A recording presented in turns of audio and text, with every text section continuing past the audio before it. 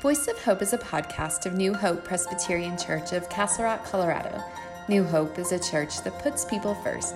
You can listen to our sermons and podcasts on iTunes, Spotify, Google Podcasts, and any other popular podcast platforms. This week, we explore some questions.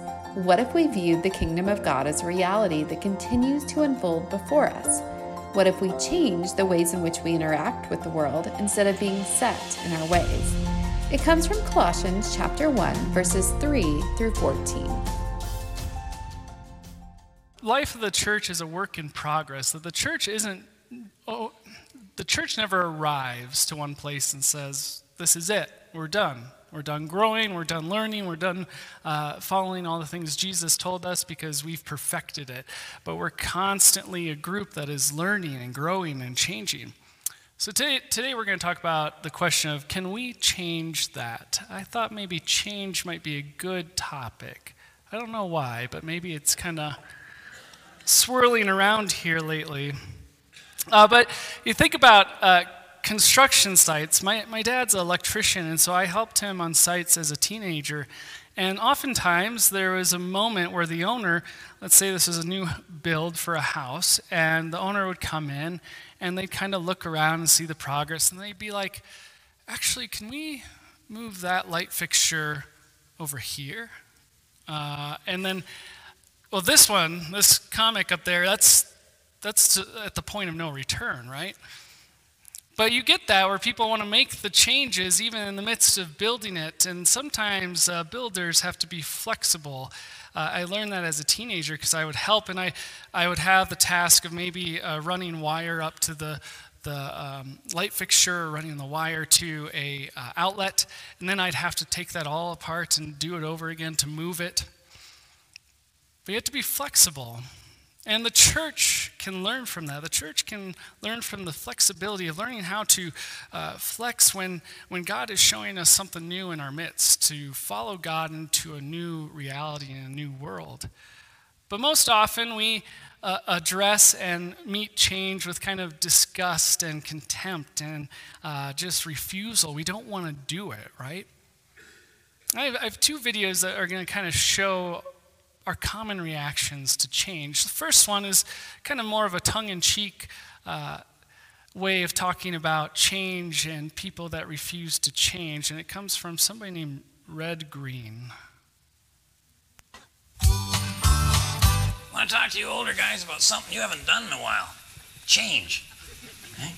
People say you're out of it because for the last 20 years you've been dressing the same way, talking the same way, and thinking the same way.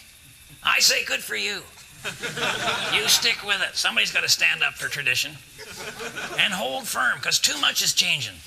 The phone rings weird now. Running shoes look like spaceships.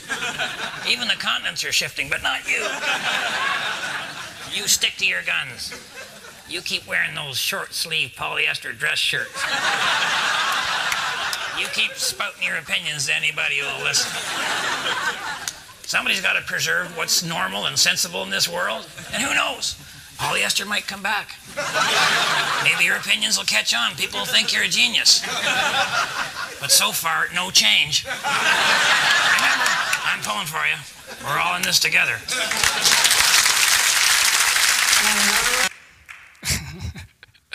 So that's a way of we think about change and making fun of the ways in which we refuse to change. This next one comes from a movie called Hot Rod. And it's Rico is the character who is uncomfortable with this change of adding a girl to their group, their friend group, and stunt crew. Pools are perfect for holding water, man. Man, I don't really know about having a girl on the team, man. All right, Rico, listen. There's an ancient Italian maxim that roughly translates to, he who is resistant to change is destined to perish. So why don't you try open up that mind of yours? You know, it's like, look at Kevin. I mean, real mature, man. Yeah, don't you ever tell me how to live my life again. Oftentimes we react that way too. We're like, don't tell me how to live. This is right to me. Don't tell me how to change. Those are the ways in which we react to change most often. Because with change, we often feel like there's a lot of things at play, a lot of loss.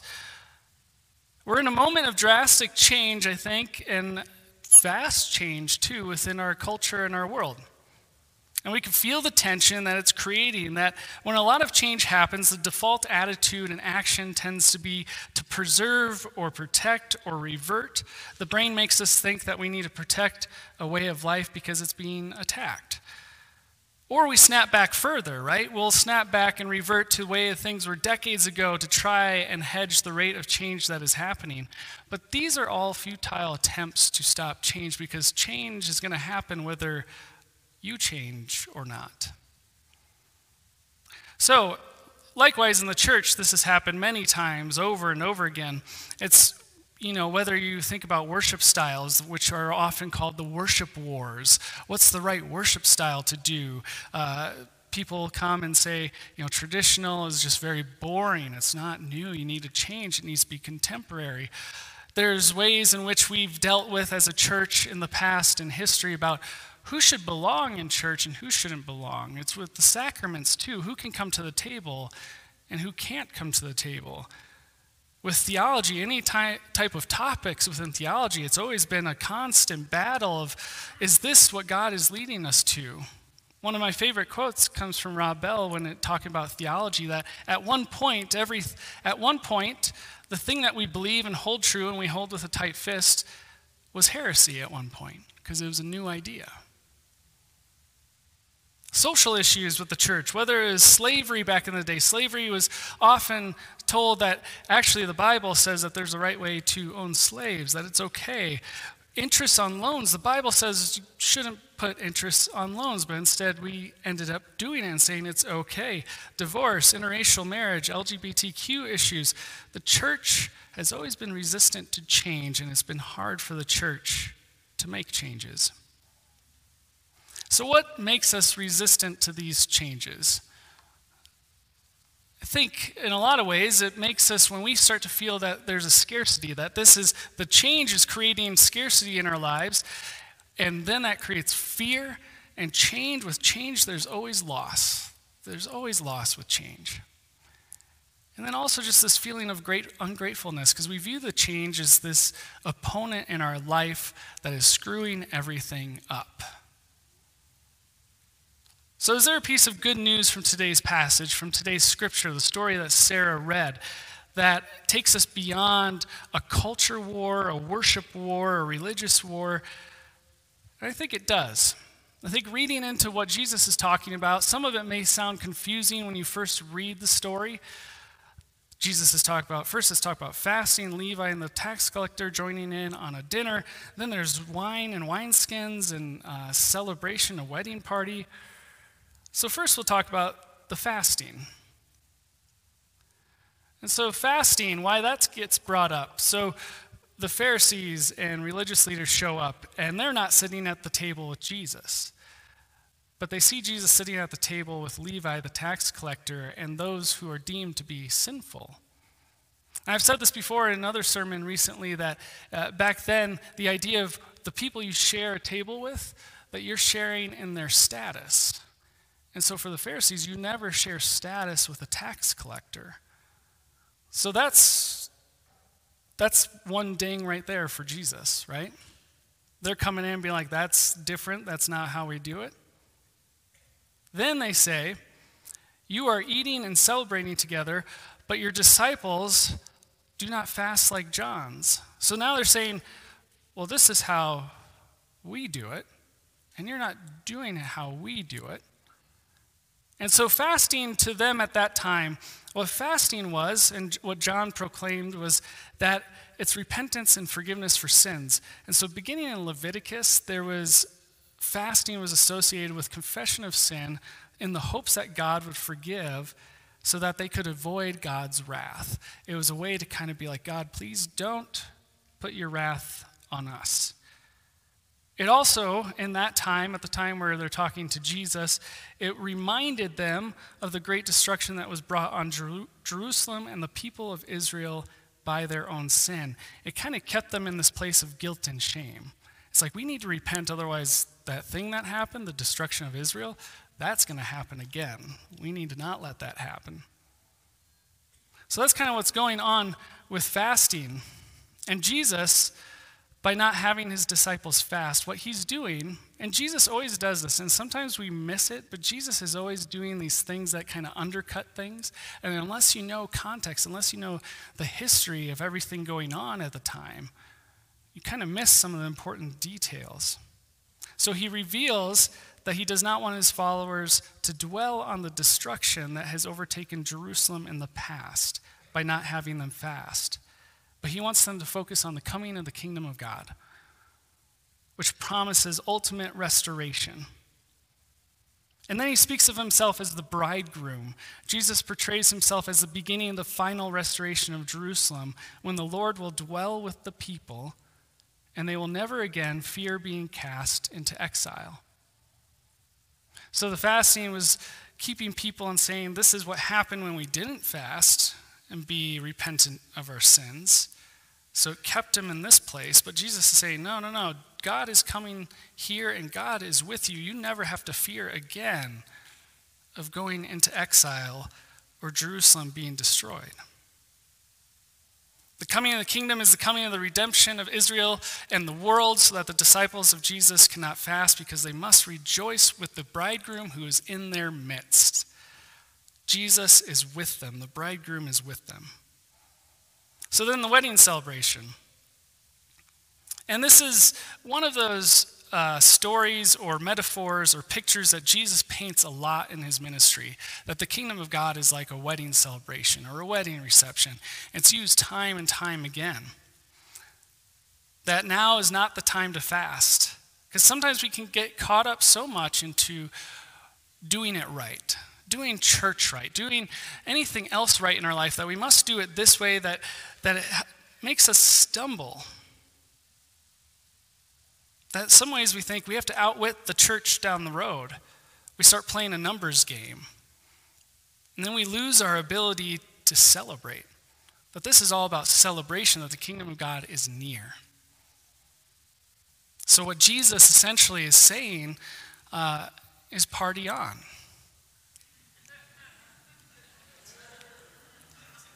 And Jesus has a lot of sayings of, this is a party, let's celebrate. So another piece of this good news is wine. Wine is the other piece of this good news. The new wine and the old wineskins part of the story. This is to show us that it doesn't mean that the old isn't good, but it doesn't always serve the new in the best way. Because sometimes the new has shown us that there's abundance, that God is giving us more, that there are new things that God is continuing to do, that God just doesn't give us this thing that is ancient and tradition and old, but he continues to give us more and leads us into new realities, fullness, provision, that there is enough to go around. We could tie ourselves up in knots over changes and resisting them or introducing them, that we forget to stop and look around at the fullness of our own lives, the fullness of our lives together. Sometimes I don't think we pause long enough to marvel at that astounding fact that we've been given enough, that we have enough, that you are enough. Is that awareness of abundance in front of us not a result in anything but gratitude, that that's the response that we will have if we look around and see the abundance? And isn't that probably the best foundation for receiving the new? Because if we approach the new with fear and trepidation, or a sense that we have to compete or warring with each other, whether it comes to churches, political parties, races, sexual orientations, we feel like we have to war with one another to see who comes out on top and who has the most influence. If we tiptoe up to the new, dreading the ramifications and the angry responses we might receive from others, and the sense of disorientation that can cause, the new is never going to be welcomed as a gift. If we suspect there really is not enough to go around, enough love, grace, enough church members, enough money, then anything new is going to be threatening. Jesus often is presented as this conserver of the status quo, the tried and true, the traditional. This is how it's always been. Jesus did it, and now we do it, and that's how it is. But Jesus often, in his ministry, was promoting change. And we forget that because we've latched on to what he said then, and we're like, this is what we do. But in that time, it was pretty radical. It was upsetting people. It got Jesus killed. Jesus is promoting change most often. So what do we do with that dissonance then, where we think that Jesus is the tried and true or the traditional thing? Jesus is the same now, always, and forever, but yet Jesus is still bringing us into a new reality and changing the way in which we interact with God and each other. How do we help each other discern what needs to be cherished and what needs to be released? Because there are some things that need to stay, some things that we can release. How do we know which ones those are? I think if we take our starting point of these images Jesus gives us in our scripture for today about wedding, fasting, about the wineskins, it shows us that Christ is with us and gives us enough. That is what Jesus is saying, that God is with us. Abundance is here. And then a different picture begins to emerge, that we can change our perspective in how we view change and what it's doing. Different questions begin to present themselves, offering possible ways forward. Perhaps the new thing Jesus is doing involves calming our fears, releasing us from age-old anxieties. Jesus could be calling into question our increasingly fear-driven society. That everything we do in ways that we try to protect and preserve, it's out of fear. Maybe this ever-present bridegroom is reminding us that wedding parties are not solo affairs, but there are other people. We're not alone, even and especially when we do not feel like celebrating. We are still not alone.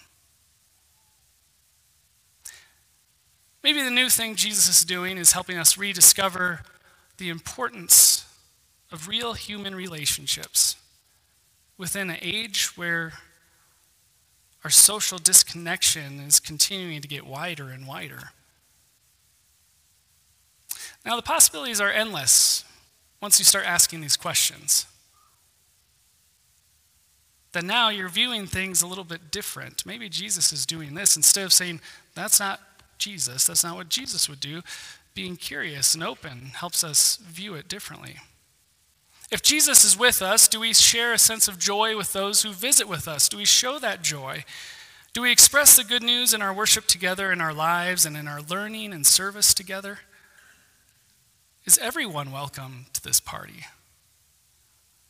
If God has provided the wine and the wineskins, if God has poured forth abundant grace and blessing, can we first remember to give thanks, to have gratitude? Before wrestling with the changing cultural shifts, political battles, pastor transitions, building remodels, have we expressed deep gratitude for the life that we all have together? Because in the coming weeks, the next week and the next month and months ahead, it will feel different. It will feel like a lot of change has come. But will we hold on to the gratitude of who we are, who the body of Christ of New Hope is, together, and to be grateful for that? The next slide. If Jesus is with us and God still provides, we can look beyond the church walls with our fear in check to see who has been left out of the party or even locked out. That if God is always with us, what do we have to fear? That now we could go out and see who can join our party. Who can be a part of this? We could be the ones who help people find clean water. We could be the ones who feed people. We could be the ones who help people find hope. We could be people who help those seek justice. If Jesus is with us, we may not be able to do so in the old wineskins sort of way. Those may not be helpful anymore. As in, sometimes the church the message has been, we're here to rescue you, we're here to save you. That's the mission of the church. Maybe that's not working out so well anymore. Maybe the new wineskins have more to do with Jesus being present with all of us. And some of us are just discovering a party that we never knew about. Celebration and giving thanks to God can be acts of protest too. Protestant, often we're reminded that the word Protestant comes out of the word protest. That's how we became a church, Protestant church, right? We protested the Catholic Church and what they were doing in the Reformation. So the powers, giving thanks and gratitude, speak to the powers of destruction and exclusion, because it cannot stop the party, because it's an open invitation.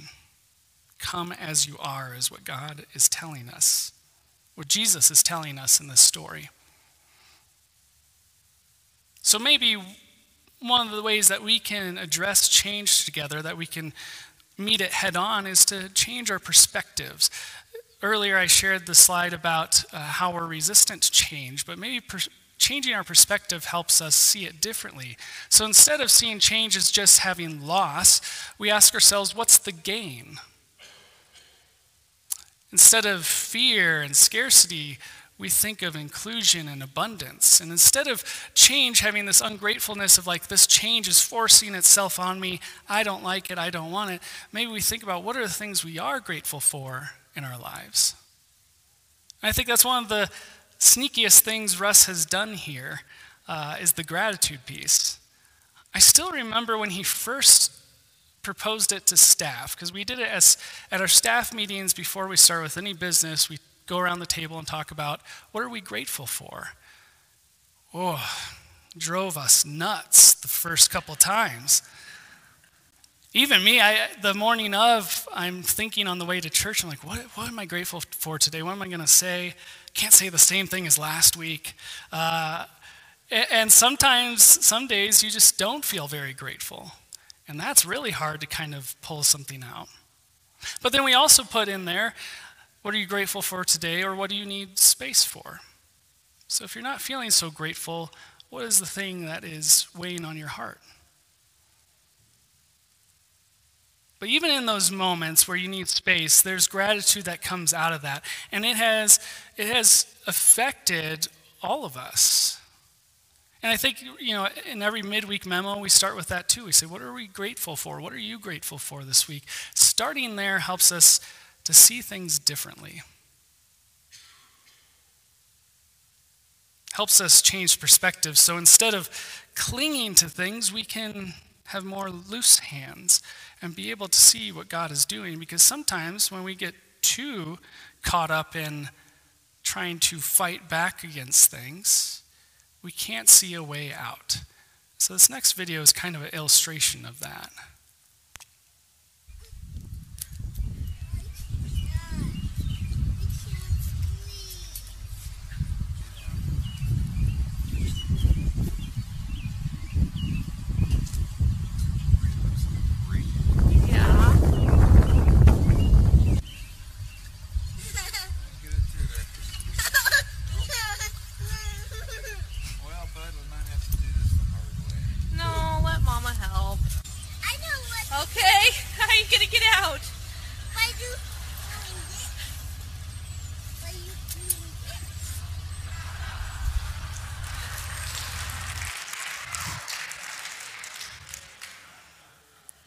I like that part where he's like, I know what to do. Changing the perspective of the problem that they're in, and all of a sudden it's a little bit easier. So do we want to create hurt, chaos, scarcity, and division when we are faced with change? Or do we want to face it with wonder, joy, humor, openness, and abundance? I think that's the question before us. In our world, our culture, our society, and for us here at New Hope, in this congregation, this church, as we face this change that we haven't necessarily had to deal with for 26 years. If we remember that Jesus is with us, then we can face any change with joy, celebration, and gratitude. We are part of a larger party celebrating the restoration of the world. And that's how we should face change that is in our midst. Amen? Would you pray with me? God, may you open our hearts and minds. May we be able to see from a different perspective. In the times where it feels like we just keep hitting our head against the wall, help us to see a different way. Help us to see the new wineskins. The ways in which you are leading us into a new reality, a new way of caring for our neighbors, loving God, celebrating together this restoration that continues to happen that we get to be a part of. Pray this all in your name. Amen. Thank you for listening to Voices of Hope. If you've enjoyed our podcast, please rate and review it and share it with your friends. Go in peace and have a wonderful week.